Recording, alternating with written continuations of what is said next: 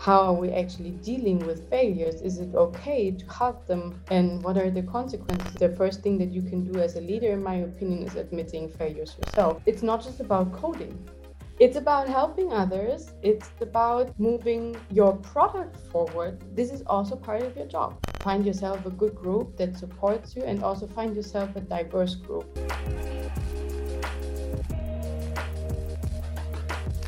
Hi, I'm Maria, and welcome to Agile Leadership Podcast, where I deconstruct the role of engineering managers, try to make sense of the role confusion, and understand the challenges with the transition from a developer to a leader, or, like in today's case, from a Scrum Master to a leader. You can find this interview on YouTube and as a podcast. See the links in the description. And today I have with me my dear friend and soon-to-be mom, Jana Reichel. Congrats, Jana. I am so happy to have the both of you here. Thank you very much. Happy to be here with you today. Today, Jana is a team lead technology at Around Home. Around Home helps over 15 million house owners in Germany to find their match with a partner who helps them in the projects around home, like changing the windows or getting a new heating system. I would say that it's like a Tinder or Bumble for homeowners and the contractors, right? Exactly. And we also have this claim inside our company. It's all about matchmaking. So yeah, in the end, it is a bit like this. Yes. That sounds interesting. But it's only in Germany right now, right? Yeah. Okay, so I cannot find a match. It's a sexy craftsman to match with, right? At work, Jana leads engineers, and she used to lead also Scrum Masters in their personal development, goals, team spirit, processes, and achievements. I used the description you have on LinkedIn. I love that you mentioned team spirit. I would like to go back to this later. We can. Jana and I go way back together. Again, back to Free Now. I already interviewed a lot of people from Free Now, where we both work as Scrum Masters. I think we had like the best Scrum Master team in Free Now, don't you think? Yes, for sure. It was a very inspiring group, and I'm super happy to still be friends with most of you, actually. Yeah, right. Always have this as a great connection and also inspiring group to share some thoughts with and get some inspiration from. Yeah, that's great. So we have so much to talk here, Jana. The first thing that comes to my mind is about the difference, because when we were working in Free Now, you were working as a Scrum Master in a team, and now you are a team lead in a team. Could you tell me what are like the biggest differences that you see in those two roles? Because I understand that there might be some things that are very similar, right? Yeah. So it's actually very interesting. I was having the check-in with our new agile coach beginning of this week, and I was telling her about my struggles and also the changes, because as I used to work as a Scrum Master, I know lots of things that a team can do, right? But on the other hand, now working as a team lead, I'm trying to be super careful with, yeah, let's do this, because what's going to happen if the team lead says, yeah, let's try this, everyone's going to follow, right? It's like the management order to do this and that. So I'm really trying to balance those things. For me, it's really visible to see that as a Scrum Master, you, or like an agile coach, you are more this person that is giving an advice, like a nicely meant thing that the team can consider or maybe not. Whereas as the team lead, people really look at how you're behaving, what decisions you are taking, and are also more blindly following what you are saying because of just the hierarchy that you have in the end.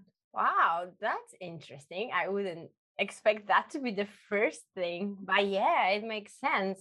This is actually very interesting for me, especially that given that you are a team lead right now, because I'm depending on how the team lead is, the personality, the way, and the management style, you can see that you can either empower the team or you can really put the team down. There are people that are they just prefer to get, or they understand that those are orders and they need to follow, right?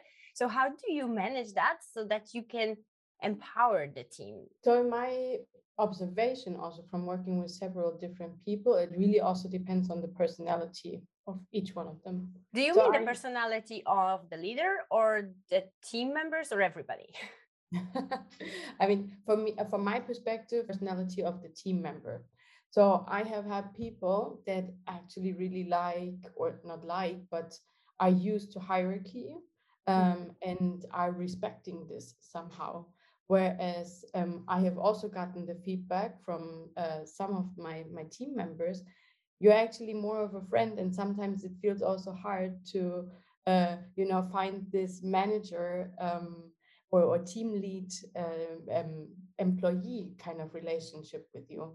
And on one hand side, it's really good because you have a very trustful relationship and you are actually really spending a good time together, are open to talk. But on the other hand, it can also cause that, yeah, like lines are kind of blurry, right? And when is it actually the point to say, okay, now I'm taking a decision as your team lead, or now I'm giving you an advice as empowering background agile coach person, or a friend that you're having, which I think is not really like a super bad problem. In my opinion, leaders should just be aware of this. And in the end, this is all about empowering your team. When you are aware of which role, or like which hat am I wearing right now? Am I the friend? Am I the leader? Am I the agile coach for the team? And really make this explicit, to your team as well. Like, in which position are you right now? Am I giving you an advice out of my personal experience, or am I actually using my veto right as your team lead to say, no, that's not going to happen, we're going to do it this way because of this and that reason? Of course, you also have to explain that. And how do you do that? Like, I understand it's clear for you which hat you're wearing at the time, and how do you make sure the team knows which person they are talking to? So I mean, curious to see what my team actually would say about that. What I'm trying to do is actually saying it. So now I'm giving you my personal opinion, or now I'm actually using my veto rights here, which I do try to use very rarely. Like, we had like one or two occasions where I said, okay, no, this, I don't see that this is going to work, so let's do it in that way. Okay, But makes sense. the team had time to experiment already on other things. And what I'm also trying to do whenever I use my team lead opinion here is also trying to phrase it as an experiment, right? I think that this would be a good idea to try it out. So let's do it for one sprint, or like depending on the experiment, what you want to find out. And let's see if that actually works and helps for you as a team. But out of my experience as an agile coach or as a leader, I see that trying this and that would actually be helpful for you as a team. That's nice. I love the experiment part. And it's also so much easier to sell an idea, right? Because it's not always just to sell it, but to like have a little bit of buy-in from the team, and not for them not to feel that you are imposing something. Yeah, and it doesn't have this feeling of it's never going to be rolled back. If I don't like it, right, then I can still say I have like my good reasons that I found out. And also for me, I mean, what I have learned over my years of working with different teams, one thing works for one team and it might not necessarily work for the other one, right? So just because I think it's a good idea to do it, I also know not everything in this world, right? So Yeah, and I think that's really great that you are open to admit that you don't know everything, because I think there is a lot of managers or leaders that when they are promoted, they become a leader, they feel that they have to know everything, and that they cannot ever show that they don't know something, because then their reputation is undermined, and they would feel that, oh my God, I'm not a leader then. So then they just push through acting like they know everything. So I would like to also ask about, because it's quite recent, how long have you been a leader now in around home? almost 2 years. Almost 2 years. Oh wow, that The time time flies. flies It's by. not so recent, but still, I would like to ask. Maybe you remember. Did you feel like you are entering into a role, because you used to be a scrum master like I did, like an agile coach, like a buddy for the team, and suddenly you know that you enter into a role and you think, how do I do this role? Do you feel like you entered into a role, or do you feel like I just wanted to be myself? How do you see this change happen? So for me, it's actually really important to be myself and to do things that I can also rely on, or to not change how I'm interacting with people. Of course, in certain situations, it is a bit required, right, that you are adjusting your leadership style towards the situation or the people that you are having. I mean, as a Scrum Master, I never had to worry about actually firing someone or giving. I mean, we gave critical feedback, right? But in the end, it was like a peer feedback that you are giving, versus now when you give critical feedback as a manager, it's like this, it has consequences, worst case, right? So it's really something that then became more explicit to me. But other than that, I'm trying to really be myself and not really, yeah, changing how I'm interacting with the team. I have also observed what you were saying beforehand, that people try to like go into this role and then behave differently. For me personally, that just doesn't work. Like, I could not go to work every day and try to put on a mask and try to be someone that I'm not. Like, either it works the way I am, and of course I can learn things and maybe be more cautious about decisions that I'm taking and how I'm interacting with the team. But in the end, it's me. And that's how I bring to work. And yeah, I don't have anything else to offer.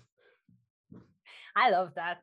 And I'm so glad we have a chance to talk about this, because especially for us that we were, agile coaches, those buddies, it's a bit different than I imagine for the developers that change to the role. It's also probably different whether you become a leader of people you already knew, or in a new team that they didn't have this total buddy approach with you. But I'm really glad that you're mentioning that. I think that's really important. And one of the quotes that I love, and I invented listening to Gabor Mate's parenting lecture, is that leadership is not a role, it's a relationship. So this is the thing, like, because it was, I paraphrased, parenting is not a role, it's the same. You will learn soon that, yeah, that it's not like that suddenly you are a different person because you need to have authority or like recognition or like some kind of special place in other people's heads because you are a leader and they need to obey. I think what also made it easier for me is actually going to a different company and starting the different roles. So I didn't have any background with the people, right? So they just knew that, yes, I was working as an agile coach. It was also something that the company really needed, like this knowledge on agile in total.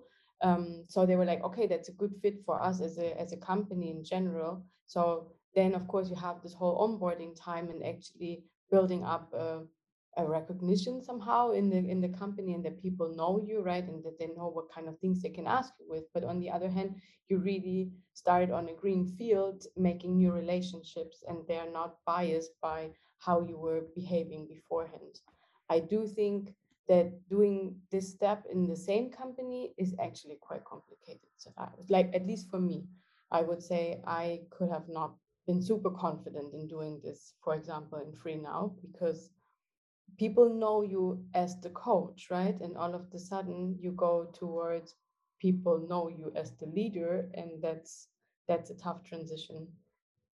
Yeah, I spoke about that last week with Miguel, who used to be a developer and then he moved, and he was saying how hard it was that, your peers suddenly become your reportees, and it's hard, and not everybody will recognize that. Like, people will be, you are, I just don't recognize you, and you have to deal with that. So yeah, I think it's for sure a bit easier. It's not easy, but for sure a bit easier. But that's a good segue for me to ask about, because you were original guest here, because not only to mention that you're a woman, which I decided not to go into that too deeply, because yeah, because I think we should just treat everybody in the same way.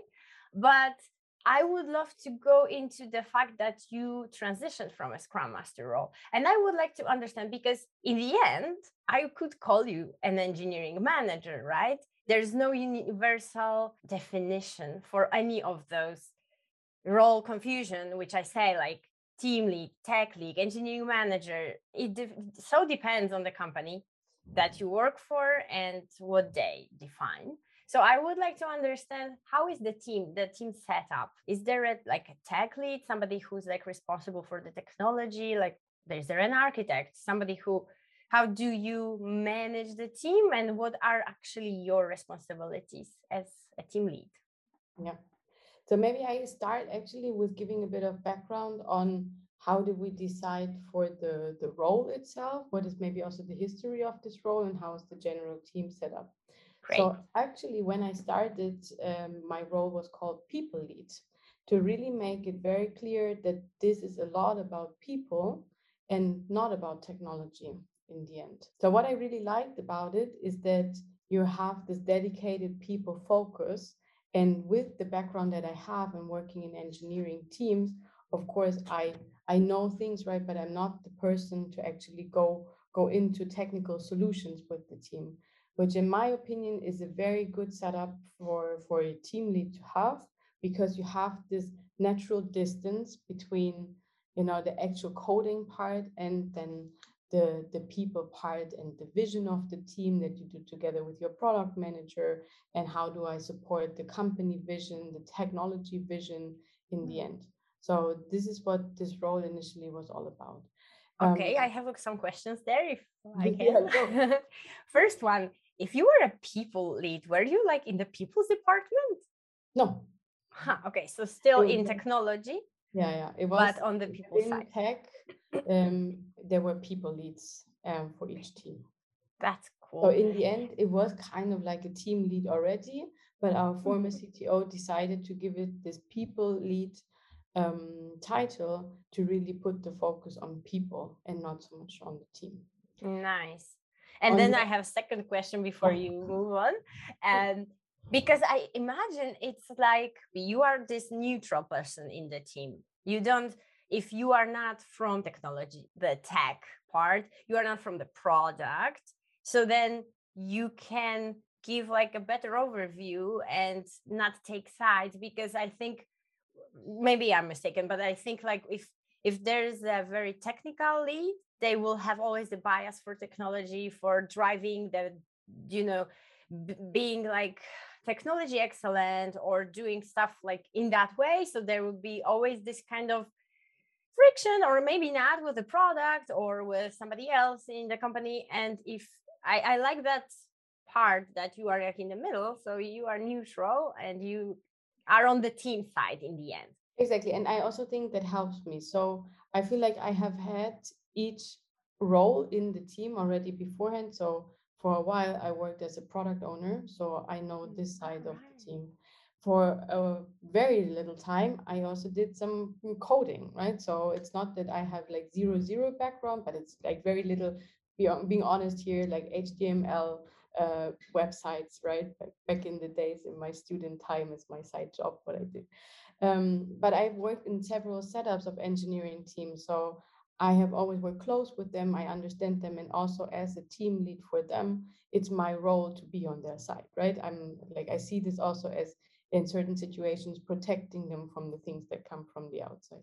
And I worked as an agile coach beforehand, so which means also that I have worked with the processes with all the people around it. So I bring all of the different perspectives. And sometimes I really feel like this person in the middle who can understand the product owner's perspective. I can understand the developer's perspective. I also see the business perspective. And bringing all those things together is really helpful.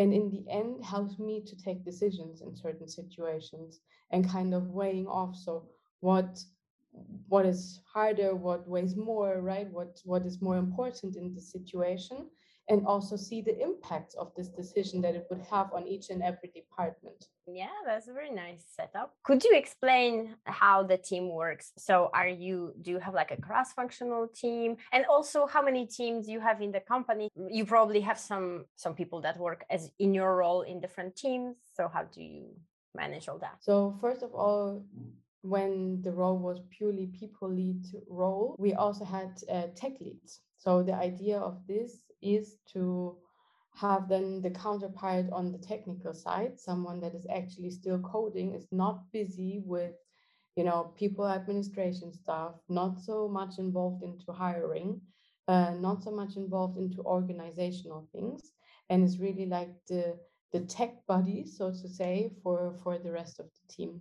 On the other hand, we have also seen that having two leadership roles in within tech in the same team is really complicated, and it can also create bottlenecks. What we experienced in some cases is that people didn't know exactly, is that something that I go to my people lead, or is that something that I go to the tech lead for? Or product owners were like, so who do I ask or who do I involve when it actually comes to preparing things for the team? And then the answer was always a bit like, depends, right? So that makes it really hard for people to actually see who is responsible in the end. And this was the main reason also why we now decided to change to a bit of a different setup. So we're having the team leads now, and they are really responsible for the team success and the outcomes that the team in the end is producing, plus also the people side of it.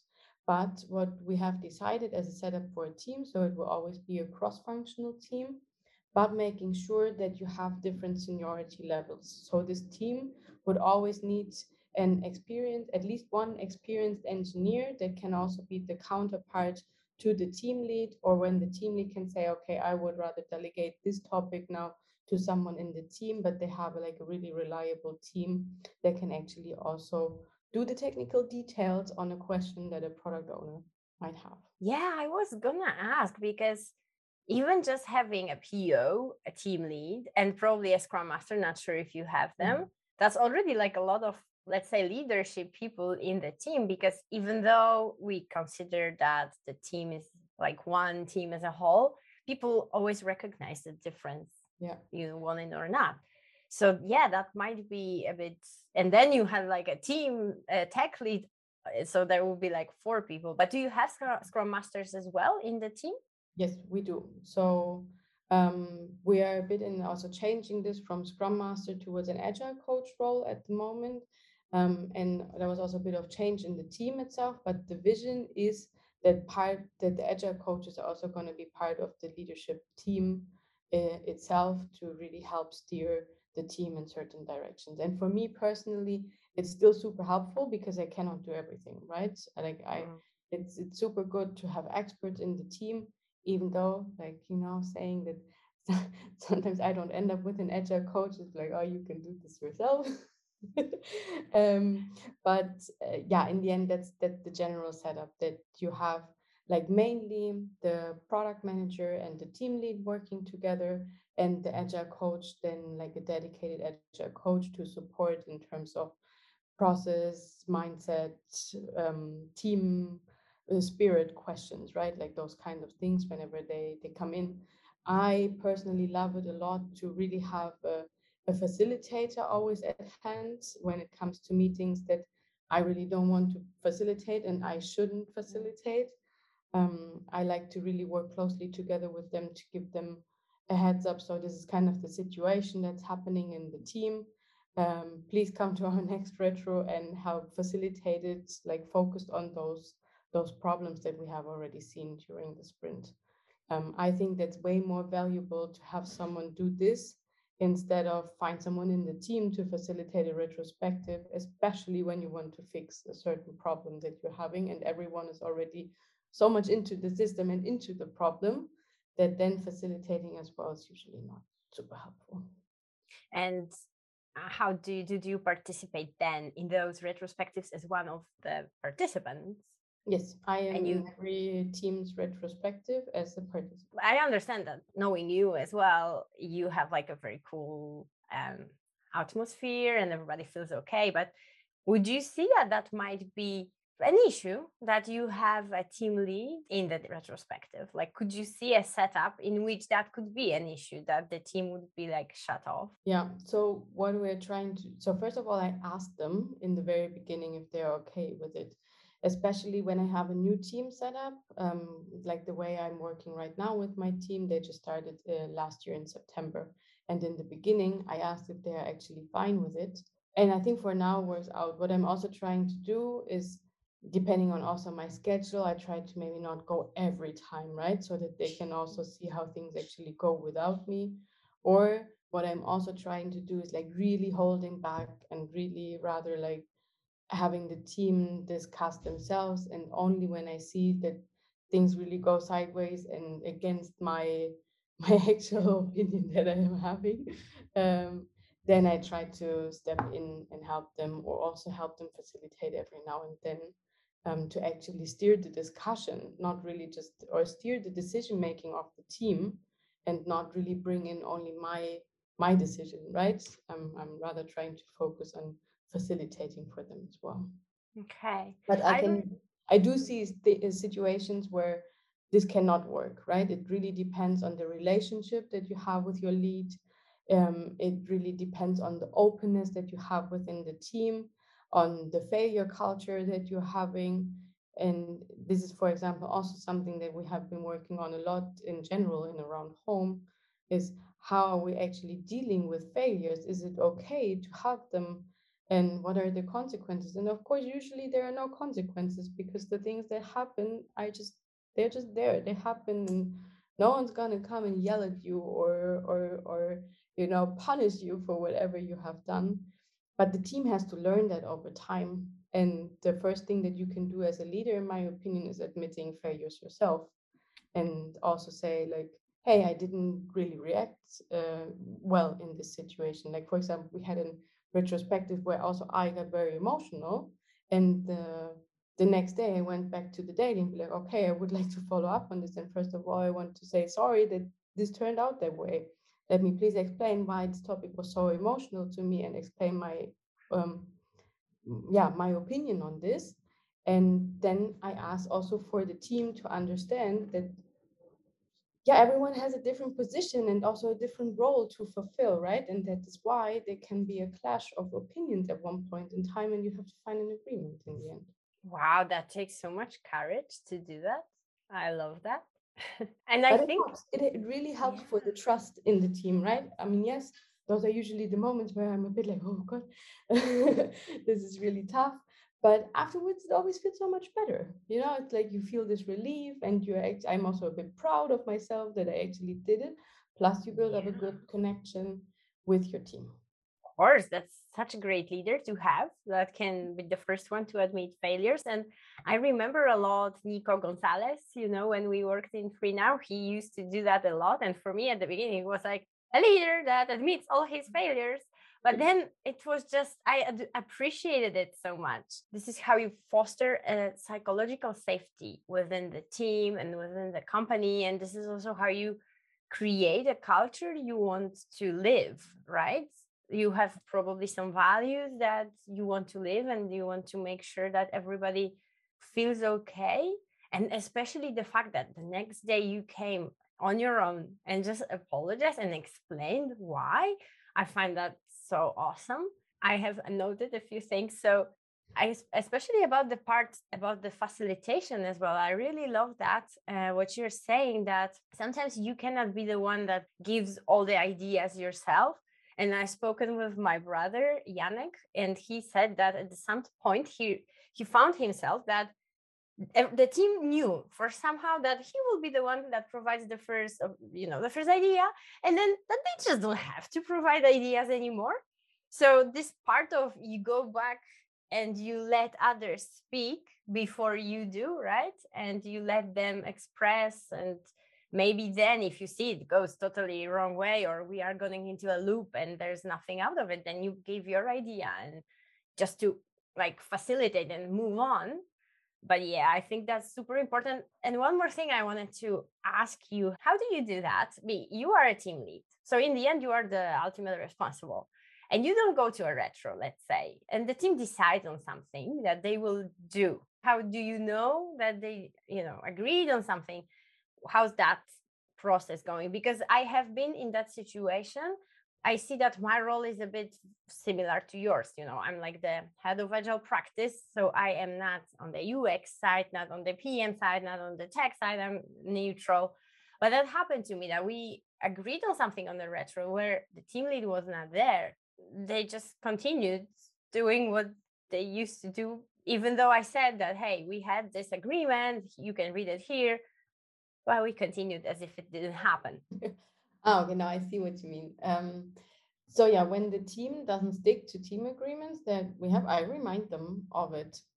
And it's either in team meetings, like whether it's in the daily or like other ceremonies that we are having, or I also remind them in one-on-one sessions whenever I see that things are not working. I do have to say that I'm super lucky with my team, like they really stick to the things that they are agreeing on. And but yeah, sometimes there needs to be a reminder. And what I'm also trying to do is again explaining why we have decided to stick to this agreement, or why this agreement actually come up, and say, okay, so in this situation we were, doing this again like we used to do it, but actually we had this team agreement to change this and that, so that we can actually improve on this item. And whenever you're not sticking to it, then you can actually point out again the reason, like why did we decide this as a team. And it's not, and it's also easier to remind the team of a team agreement than reminding the team of something that I, for example, want, right? So usually what happens is, or what I also see is that some people are just too shy to actually remind the team, and then they are super happy that I'm the one pointing out, hey guys, you actually agreed on this and that in the last retrospective. So you have like a set of team agreements somewhere written, and then on the retrospectives you just go there and change them if you see that it's needed. And exactly. So we have a Confluence page with retro action items and also team agreements, and I think it's totally okay and also normal to go out of a retrospective and just update your team agreements and not really have super specific action items in terms of next sprint, we're going to do this and that, because the problems you are trying to solve are usually, like human.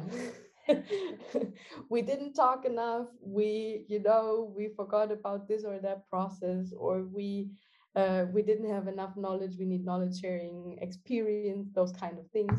Yeah, but I really like that, and I think I forgot about this, that I used to do that some jobs before, that it's always so much easier to like fall back to an agreement that we made as a team, as opposed to just say, are you sure you want to do it this way? Because then you feel like you are providing feedback to like one person, and this way, and falling back on those agreements, you are just like showing, hey, we have this agreement, are you sure you want to do it this way? It's so much less direct and invasive, easier, right? It's not so invasive.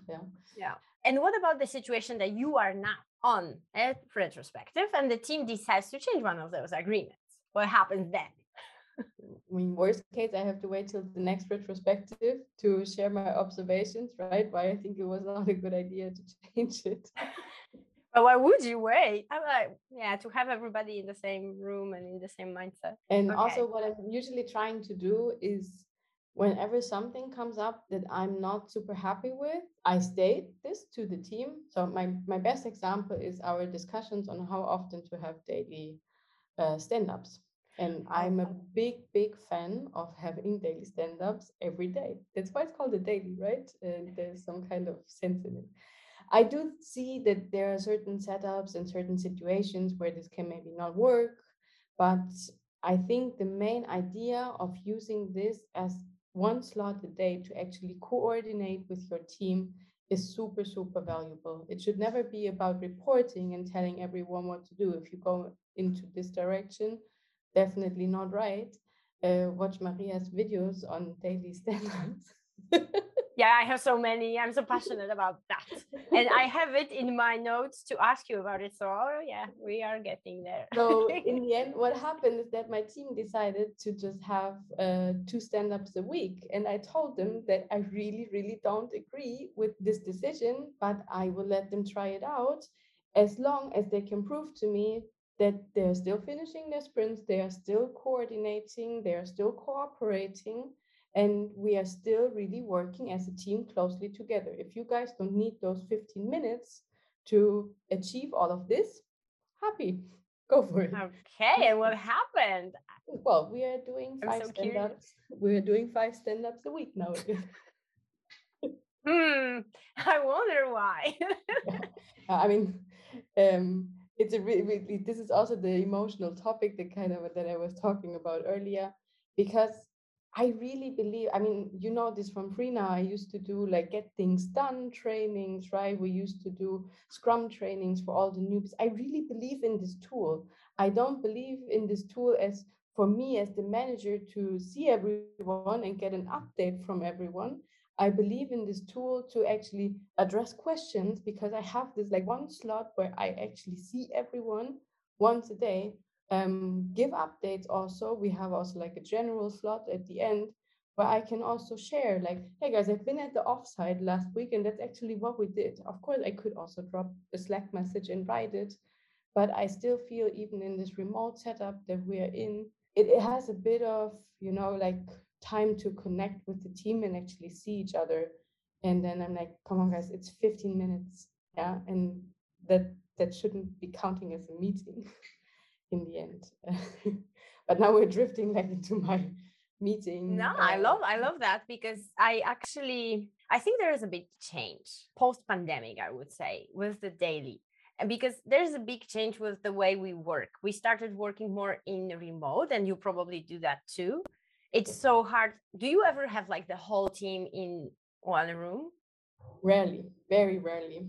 So we also recently just added someone from Brazil to our team. So now it's a definite no. Yeah, and that's I think most of the teams are heading in that direction. And it creates even more complexity, especially if you have like, let's say, 5 people in the room and 5 people in their computers. You know, the dynamic is so hard because people in the room can talk to each other and the others don't hear what they say, and it's creating a lot of problems that we need to solve. But then Mhm. also, I think for me, I wanted to talk about the daily because for me, the post pandemic world, at least the daily in the, I would like to ask you, like, how do you do the dailies? Because the yesterday, today blocker format is like dead. So dead for me that it's like, let's just bury it and let's just like put fire to it, do something. Never So let we it come just, back. I don't want to hear about it anymore, people. And why? Because what you say for me daily is we plan the day, so getting things done, we need to think about, okay, what do we want to achieve, what do we want to finish, what can we do today so we can feel that okay, it mattered. And second, it's about creating the connections and being a team and feeling like, hey, how are you, what did you do, and have a small talk at the beginning when we're waiting that everybody joins. And where I go to a daily that I see there's a silence at the beginning until somebody breaks the silence and says that they will actually start the daily. And then, you know, when we are late waiting for like 5 minutes for everybody to join, and you just see how people are bored, like they just don't want to be here. And I think, especially given that then you see one by one everybody gives their update, they don't understand why they are here, they have to like remember what they did, and instead of listening to the others they're like, what did I do yesterday, like checking their calendar, and it just becomes so against the point of having it. So I understand your position and feeling very passionate about it. Can you say how you do the dailies so you actually, Yes. because if you also came back from 2 days to 5 days, what's Something there must have been good, right? yeah, what is Um, the the catch, where's the catch? So we actually came from the walk the board format. So that is what got us into the 2 days a week. Because what happened was also, even though you go through each ticket, people were just reporting what is in each ticket and not so much focusing what do I actually need to do to get this ticket into done, right? To move it further to the right of your board. Plus, also, I mean, other things come into place. We were quite a big team. We were had like very scattered topics, so not everyone was actually interested in an update from every ticket, and it just took forever. So in the end, what we changed, we're actually going back to everyone talking, but not in this, what did I do yesterday? What am I planning to do today? But rather in like, so what have I been working on? Is there something that blocks me? Is there someone that I need to actually finish this? Mhm. Or do I have a question that needs solving from someone in the team, the product manager, or whatnot, right? So really, really focusing on, am I blocked by something? Do I need help? How do I collaborate with the team? For example, this morning we were actually really discussing, okay, so people were ready to pull new tickets, but we cautiously decided then as a team to say no. So today is all about dev review. They're going to do another testing session, and then they're going to pair up to actually finish one other ticket that is there before pulling new tickets into the sprint. And I have these proud moments of like, thank Yeah, you. we made it. I know you guys as developers maybe don't feel so productive if you don't have the ticket to actually code, right? And it's a bit of more coordination effort. And I see it's more fun to develop a new feature than actually doing reviews and testing things and making sure that everything works. It's a more of an exhausting day, I guess. But in the end, it's part of your job. And that's what I also make clear when I do expectation talks with all of my team members. So whenever they start, we have like an expectation session where we state that towards each other. And for me, a big part in this is to also state it's not just about coding, right? It's Oh, I love that. Yes. Say it once again, please. it's about helping others. It's about actually moving your product forward that you're working with. So that also means you are refining tickets, you are working on concepts with product owners, designers. This is also part of your job. I love that. I recently spoke with Luis. You know, Luis, he has a podcast that's called No es solo código. It's not only code. And I just I love I love this part because so many times you can find people thinking that when they if they are engineer, a programmer, it's only about coding. They don't have to test it. They don't have to talk to the PMs or talk to the UXers. It's not, it's their part and they are here only to code. And I find this also a very struggling part in the end to see when is a good time to actually to include developers into concept work, when is a good time to include developers into testing, right? So there always needs to be a balance. You also, like for me as a team lead now, it's super important to find this balance because you will also not make people happy when they spend all their week in meetings and concept workshops, because also that's not what they're passionate about. Let's be honest, right? They became engineers because they want to actually develop new features and write code, and that's what they're passionate about. But on the other hand, that's also part of the job. Yeah, makes sense. So, do you do anything like how do you collaborate with other people in that need to be working together? For example, you have a PM in the team, but what about the designers? How do you do like the discovery part? Do you do workshops? What do you do so that you are all aligned? So it's also in the past 2 years something that we built up and was actually also very hard to build up. We are coming from this, yeah, there's a group of people thinking of a new idea, a new feature, and then all of a sudden it comes to the development team and the PO just brings the perfectly written stories and there you go. That's what you have, right? I mean, apologizing here, I'm exaggerating, but to make this clear kind of where we're Yeah, coming yeah, from. I understand. Whereas now we're transitioning towards, okay, so we have an initiative, we have agreed on this initiative, and the first thing that we're doing is a cross-functional workshop. So for example, right now we have an initiative of actually reworking our whole registration and login process. So what we did yesterday, we had a workshop with the backend engineer, front-end engineer, the PM, designer, someone from business, and me. And we were actually sitting there all together and first collecting all the problems that we see in the current process and what we actually want to achieve. Then out of this, we derive an actual concept. Of course, this is definitely more work on the designer side and on the product side to find, okay, so this is the vision of this registration and login process what we want to have. And then also developers join in again and help stripping down the MVP or the different release slices for this. So it's at one point, I find it very important to have everyone together in the beginning, then maybe spin off into the different direction and people bring in their expertise whenever that is really helpful or valuable. Then you come back again together and decide on how are we slicing this big monster in the end. And then everyone is so much more involved than you just receive this thing from somewhere and you don't Yeah. know why you are doing it, and you just gotta ask like how do you do that, or maybe you have a very technical PO and they already bring like even implementation steps and know which database to adjust and which service to adjust, and then you have it all there, you just need to code it.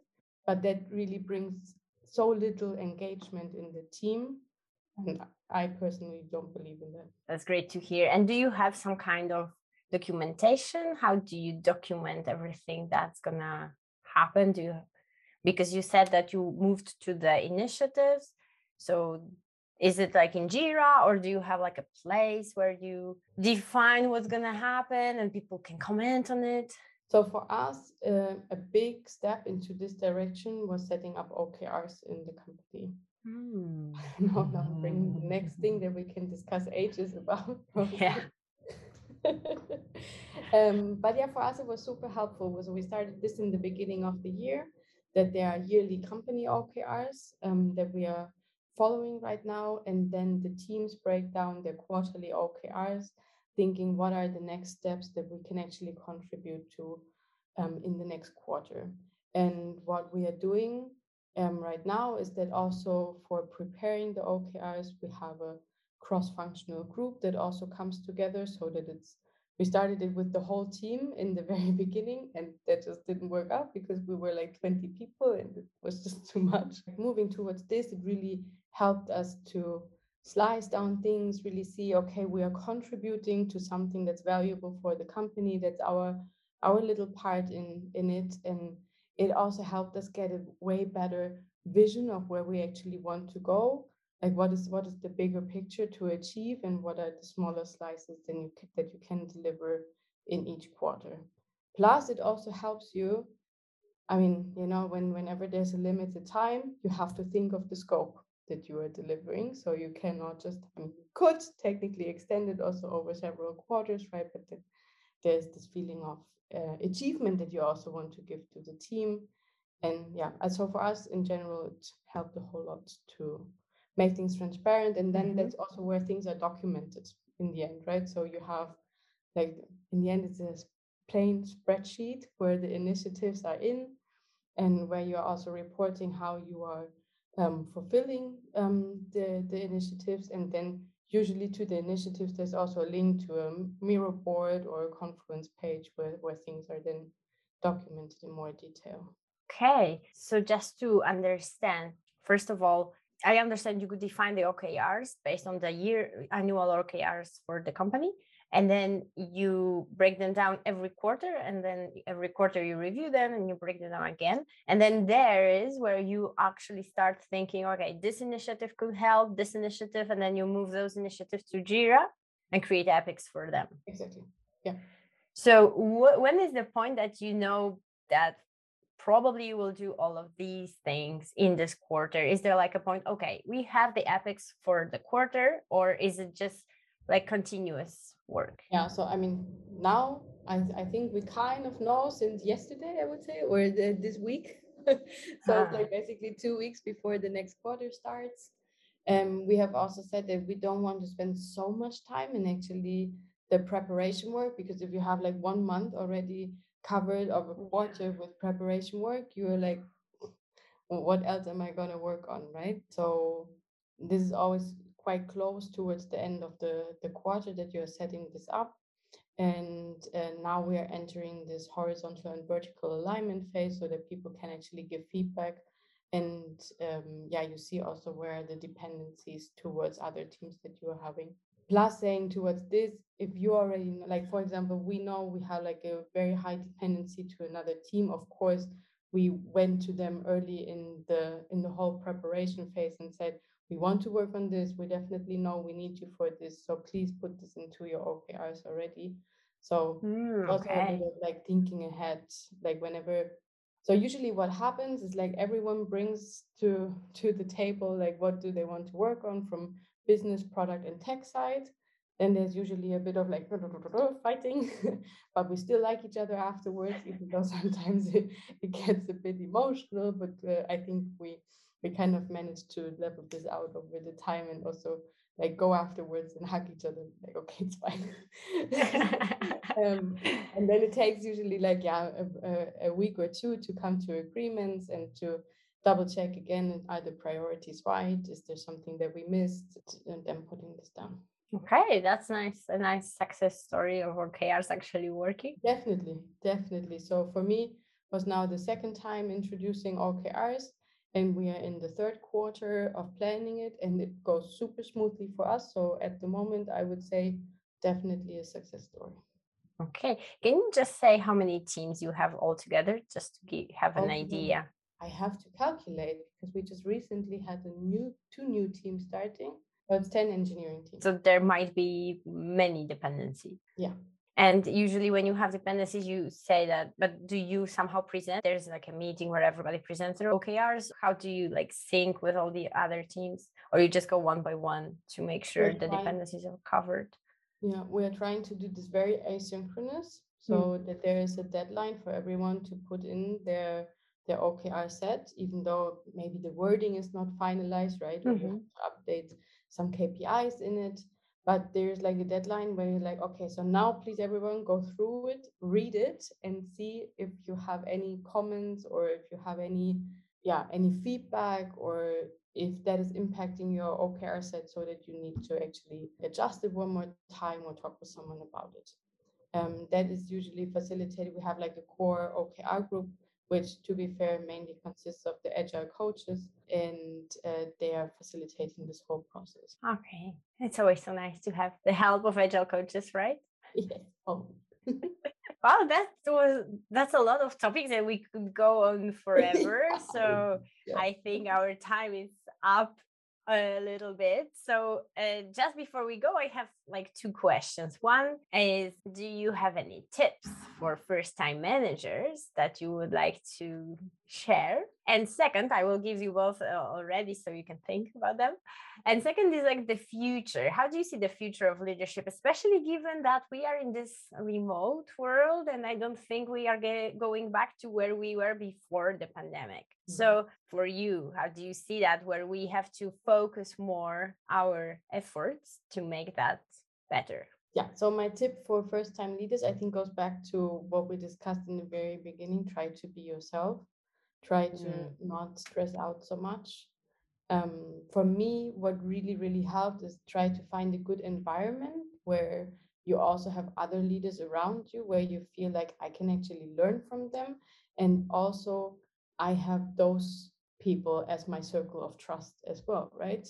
So for me, this helped a whole lot, and big props to my teammates, my team lead teammates, that there's like an open environment. You can just ask every question. When we have this, whenever we have a problem with something in the team, we just go to this group, we ask for consultation, we ask for coaching from them, and basically we coach us together.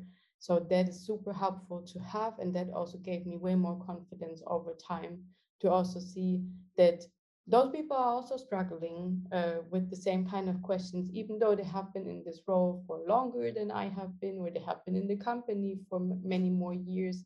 So yeah, in the end, find yourself a good group that supports you, and also find yourself a diverse group. That's also something that I really appreciate right now, is that we are all coming from different backgrounds somehow. So that really helps also to give different perspectives, or get other ideas from other people. And I think that's the environment you should have to also grow as a leader. That's very nice tip. And how about the future? So I'm personally a big fan of this very flexible setup that we're having at the moment. I'm enjoying this a lot. I personally think it's very important that every now and then you actually connect in person. So doing like team days, or doing workshops, offsites, things together is really, really important. I don't even think it's going to change towards we have like 3 fixed days in the office. I even think the companies that are trying this right now are a bit desperate in controlling their people. But yeah, that's my personal opinion. Maybe very also controversial. um, but for me as a leader, of course, the challenge is that I have to find other ways of connecting with them and also letting go, right? Like allowing this flexibility. Luckily for me, this was never really a problem that I don't trust whatever my team is doing, or that I think they're just like super lazy at home and just do their laundry the whole day and walk the dog. I don't know. But it gives you way more flexibility, and you should use this for your advantage, because I think your employees are way more relaxed with things. But the challenge for sure is how can I actually excite them about the product that you're working with, the team that you are working with, because it's very exchangeable, right? I keep sitting at my desk, and the person that I talk to might be different, but in the end of in my setup, nothing really changes of what I'm doing. So you have to find other ways of actually build connections between people, excite them about what they're doing, so that it's not so interchangeable. And I can tell you, I don't have an answer for this yet. But I think that this is going to be the future. I'm excited to see if fluctuation is actually gonna rise more with this more interchangeable setups and in remote situations that you're having, if people are not so loyal to their companies anymore. So this is really something that we are discussing a lot in our leadership team, and trying to see what are the good ways of dealing with. Wow, I love it so much that you mentioned excitement of the team as opposed to controlling the team and making sure they deliver. Because that's actually the previous step to the delivery, right? You need to be inspired by what you're doing, happy with your teammates, feeling good, and then the loyalty, as you say, will just happen because somebody will say, I just feel good here. Even if you offer me more money, I just feel good. I have flexibility. I love my manager. Because that was very funny. Luis said that, people don't leave companies because they don't like something. They leave companies because they hate their manager. Yeah.